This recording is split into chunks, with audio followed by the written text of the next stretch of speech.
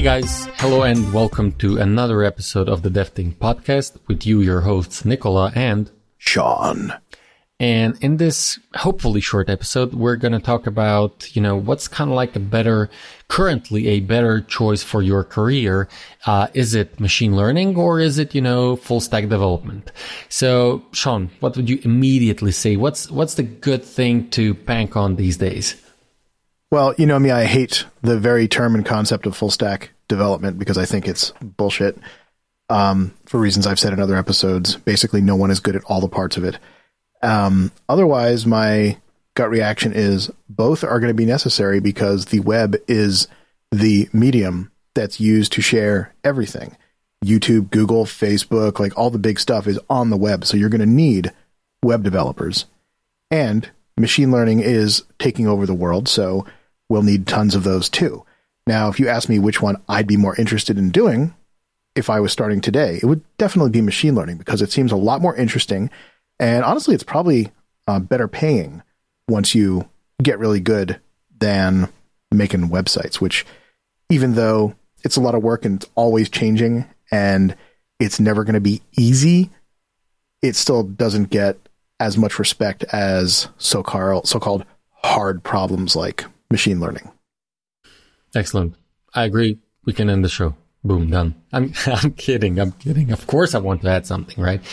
So yeah, I totally agree. Especially with, of course, machine learning, I would say yes. And here's the thing.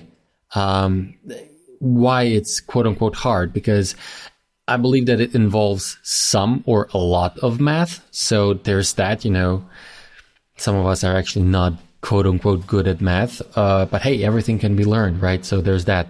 So if you have a little bit of, if you're quote unquote good with math and you're a programmer, hey, go check that out. You may be quote unquote, again, I say this quote unquote too many times. You may be very, or as they say, naturally inclined to do this kind of things. So go do it, right? Well, another reason that I think it's hard is that if you want to be a web developer, you can go to do a Google search, right click on some people's pages and view source, find W3 schools, get a book, whatever.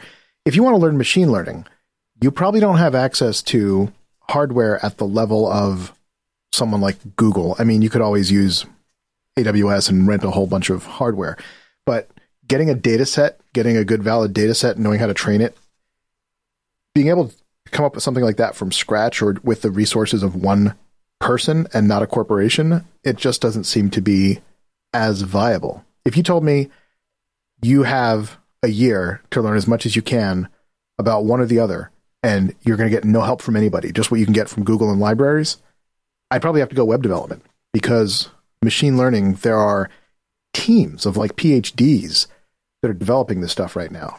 And as an individual, especially without a math background, I can't compete with that. Yes, I agree. And here's the thing, and here's why. So you could argue that today there's just so many web apps or / websites, so many different versions that you can make. And if you learned one, you can pretty much do something else that it's, a bit maybe different, but still the same. However, with machine learning, if you've learned some use cases and then you go into the actual real world and you have a totally different use case that you need to now apply this machine learning to, well, you really need to understand the concepts, right? In order to be able to apply to this totally different area, right? Yeah, the fundamentals, absolutely. Cool. Okay, so you heard it, guys. If, you have kind of like some math background, definitely go machine learning. If you actually want to make money and make it fast, go the web development, although, as we said, full stack development, although Sean doesn't like this word. So here's the question, which we didn't even plan to do. Full stack development or front end development, meaning, HTML, CSS, JavaScript. I consider them to be completely different. Full stack development, I still think it's bullshit, and it includes everything you said, the HTML, CSS, JavaScript. But I prefer the back end stuff, which is more, to me, programming challenges as opposed to the other stuff, which I consider to be more design challenges. Interesting. Yes, HTML is a language. CSS is a language-ish, and JavaScript is a language for sure.